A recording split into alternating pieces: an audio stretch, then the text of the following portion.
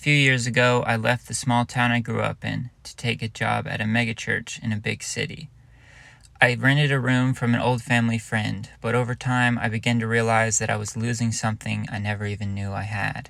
I began to realize I was completely anonymous. I didn't know anyone in any gas station, and I didn't know anyone in any restaurant, and none of them knew me. I didn't even know my neighbors. I never spoke to them. This is sadly incredibly common. Today I'm going to read a piece from a book called Lost Connections. When I was a child, something unexpected happened to my parents. My father grew up in a tiny village in the Swiss mountains, and my mother grew up in a small working-class Scottish town. Then, when I was a baby, we moved to a place called Edgware. It was the last tube stop on the Northern Line, a suburban sprawl of detached and semi-detached houses built on what used to be called London's Green Edges. If you fall asleep on a train and find yourself there, you'll see lots of houses, some fast food joints, a park, and lots of decent, likable, alienated people hurrying through them. When my parents moved in, they tried befriending people in the neighborhood just the way they would have in the places they were from. It was as natural to them as breathing, but when they tried to do this, they were perplexed. In Edgware, people weren't hostile. We knew our neighbors to smile at, but that was it. Any attempt at engagement was shut down. Life was meant to happen, my parents learned slowly, inside your house. I did not regard this as unusual, it was all I ever knew. But my mother never got used to it. "Where is everyone?" she asked. Loneliness hangs over our culture today like a thick smog. More people say they feel lonely than ever before. In the mid-70s, a young researcher named John was listening to his professors, some of the best in the world. But there was something he couldn't understand. When they tried to explain human emotions and why they change, they seemed to focus on one thing, what happens inside your brain. They didn't look at what was happening in your life. When he raised these questions, his mentors were puzzled. They said, even if it was relevant, they are not fundamental. John never forgot these questions. He puzzled over them for years until one day in the 90s, he finally thought of a way he might begin to study them in more detail. He began the simplest study he could think of. John and his colleagues gathered 100 strangers to take part in a straightforward experiment that no one had tried before. If you were one of the people taking part, you were told to go out and spend a few days living your normal life, only with a few tweaks. You had to wear a cardiovascular monitor and measure your heart rate, and you were given a beeper and some tubes. You left the lab. On the first day of the experiment, when the beeper beeped, which as it turned out was 9 times a day, you would have to stop your everyday business and write down 2 things. You had to note how lonely or connected you felt, and second, you had to record your heart rate. On the second day of the experiment, you went through the same process, except this time, when you heard the beeper, you would spit into a tube, seal it, and keep it to hand into the lab. John was trying to figure out exactly how stressful it is to be lonely. Nobody knew. But when you're stressed, your heartbeat goes up, and your saliva becomes flooded with a hormone called cortisol. So this experiment could finally measure how big the effect was. When John and his colleagues added up the data, they were startled. Feeling lonely, it turned out, caused your cortisol level to soar, as much as some of the most disturbing things a human can experience. Becoming acutely lonely, the experiment found, was as stressful as experiencing a physical attack. It is worth repeating. Becoming deeply lonely seemed to cause as much stress as being punched by a stranger. John started to dig to see if other scientists had discovered similar things. A professor named Sheldon Cohen, he learned, had carried out a study in which he took a bunch of people and recorded how many friends and healthy social connections each of them had.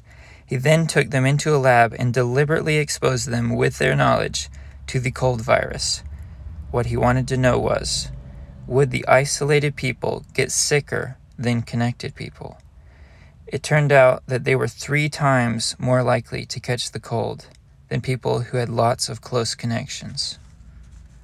Another scientist, Lisa Berkman, followed isolated and highly connected people over 9 years to see whether one group was more likely to die than the other. She discovered that isolated people were 2 to 3 times more likely to die during that period, Almost everything becomes more fatal when you are alone. Loneliness itself, John slowly discovered, seemed to be deadly. When they added up the figures, John and other scientists found that being disconnected from people had the same effect on your health as being obese, which was, until then, considered the biggest health risk in the developed world. As he made these discoveries, John began to ask why. Why would loneliness cause depression and anxiety? He came to suspect that there was a good reason. Human beings first evolved on the savannas of Africa, where we lived in small hunter-gatherer tribes of a few hundred people or less. You and I exist because those humans figured out how to cooperate. They shared their food, they looked after the sick. They were able to take down very large beasts, John points out, because they worked together. They made sense as a group. Every pre-agricultural society we know about has the same basic structure.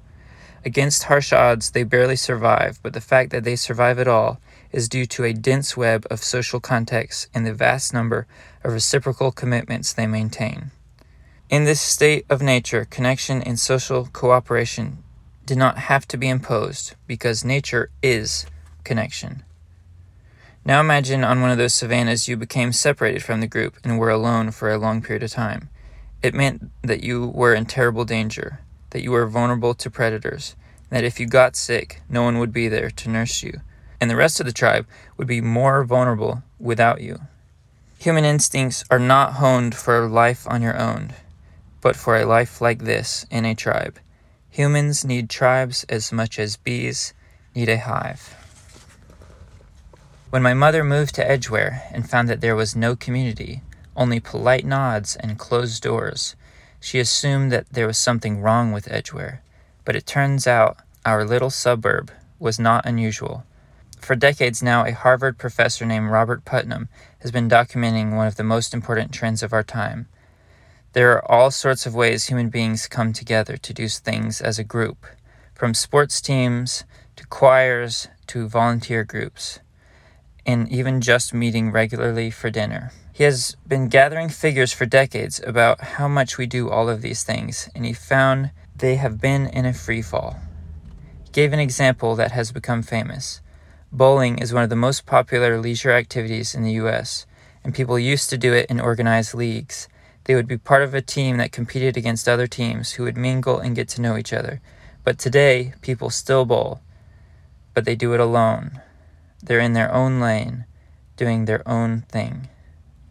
Think about everything else we do together, like supporting your kid's school, let's say.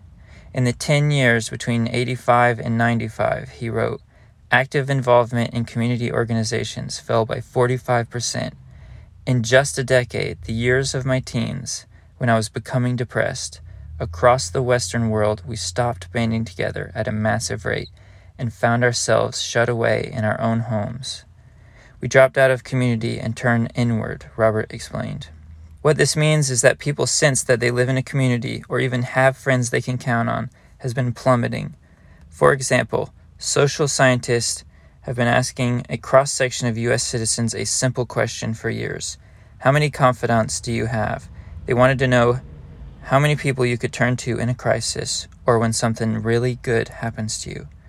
When they started doing the study several decades ago, the average number of close friends an American had was 3.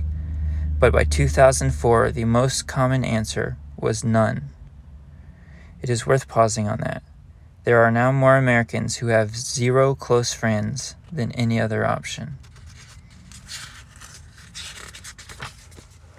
And it's not that we turned inward to our families. The research gathered shows that across the world we've stopped doing stuff with them too. We eat together less, we watch TV together less, we go on vacations together less. Virtually all forms of togetherness, Putnam shows, became less common in the last quarter century. We do things together less than any humans who came before us. Long before the economic crash of 2008, there was a social crash in which we found ourselves alone and lonely far more of the time. The structures for looking out for each other, from the family to the neighborhood, fell apart. We disbanded our tribes, and we embarked on an experiment to see if humans can live alone. Many years into his experiments, John discovered a cruel twist in the story. When he put lonely people into brain scanning machines, he noticed something. They would spot potential threats within 150 milliseconds, while it took socially connected people twice as long to notice the same threat. What was happening? Protracted loneliness causes you to shut down socially and to be more suspicious of any social contact. You become hypervigilant. You start to be more likely to take offense where none is intended, and to be afraid of strangers. You start to be afraid of the very thing you need most. John called this a snowball effect as disconnection spirals into more disconnection. Lonely people are always scanning for threats because they unconsciously know that nobody is looking out for them. The tragedy John realized is that many depressed and anxious people receive less love as they become harder to be around. Indeed, they receive judgment and criticism, and this accelerates their retreat from the world. They snowball into an ever colder place. This piece goes on, but I just wanted to stop it there and talk for a minute. In Western capitalist societies, we have many blessings that we would not have if we did not live in Western capitalist societies. This is so evident, I barely have to point it out. Capitalism allows competition. It allows economic freedom. It allows you to move up and down the ladder as your efforts and productivity chooses. In a collectivist society, the person at the top of the government runs every business along with the government. There is no competition. There is a complete monopoly of power. So I thank God that I live in America and that I live in a place where there is much more freedom, where there is much more individuality. But with that individualism comes loneliness. If you're born in a Western country, you are born into a society which has predisposed you towards loneliness. As everything becomes hyper-specific to our desires, we lose something. We lose a shared connection. We lose shared values. Not only that, but as our society has gone on, we have lost much of our religion. We have lost our religious identity, our moral identity. We do not even share the same moral values in the ways that we once did. But what can we do about it? Before I was married, I went to every Marvel movie with my friends. Now, I don't really like the Marvel movies, not then and not now. They don't really have stakes, and they feel very corporate and just not very real. But I went to every one of them because my friends wanted to go, because it was a social moment. It was a moment of social connection. And I could tell that there was something deeply meaningful in that. Even if I wouldn't get anything out of the movie, I would get something out of the conversation with those friends. Those friends helped me like crazy through a very isolating time. Because we would talk about life, we would talk about our struggles with girls, we would talk about God, we would talk about all kind of things that blessed me and allowed me to be a healthier person. But to get to those conversations, I had to participate in something which is, again, admittedly, I'm making it seem like a chore, but something that was not tailored to my interest. I think that is the way out of much of the loneliness we experience. Participating in things that maybe are not perfectly suited to our interest, because we know that underneath them is something much more valuable than a movie that perfectly suits us. I got much more out of the conversations with those friends than I'll ever get out of a movie that is perfectly tailored to my interests and desires. Another part of this chapter spoke about how the thing that makes us feel connected is not being around other people. It's that sharing a moment with someone that you both care about. It's sharing things that are mutually vulnerable. I'm going to read one more piece from the book. Picture yourself being in a hospital bed in a busy ward. You are not alone, you're surrounded by patients, and you can push a button and have a nurse with you in a few moments. Yet almost everyone feels alone in that situation. Why is that? As he researched this, John discovered that there was a missing ingredient to loneliness and to recovering from it. To end loneliness, you need other people, but you also need something else. You also need, he explained to me, to feel that you are sharing something with the other person or the group that is meaningful to both of you. You have to be in it together, and it can be anything that you both think has meaning and value. When you're in Times Square on your first afternoon in New York, you're not alone, but you do feel alone because nobody there cares about you, and you don't care about them. You aren't sharing your joy or your distress. You're nothing to those people, and they're nothing to you.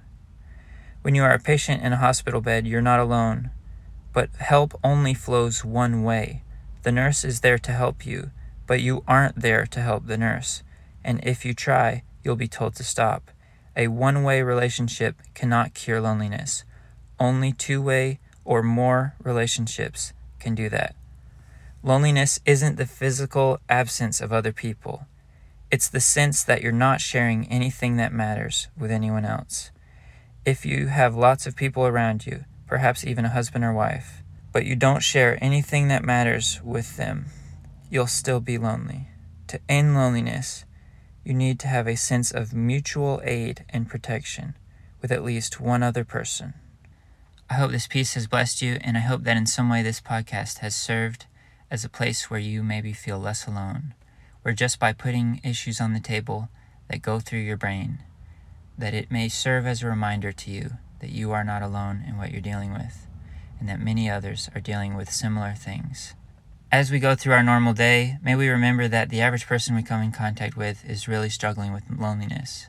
And with that in mind, may we do what we can to ease their suffering, to ease their loneliness, to make them feel that they are not alone, and that through that, we might not be either.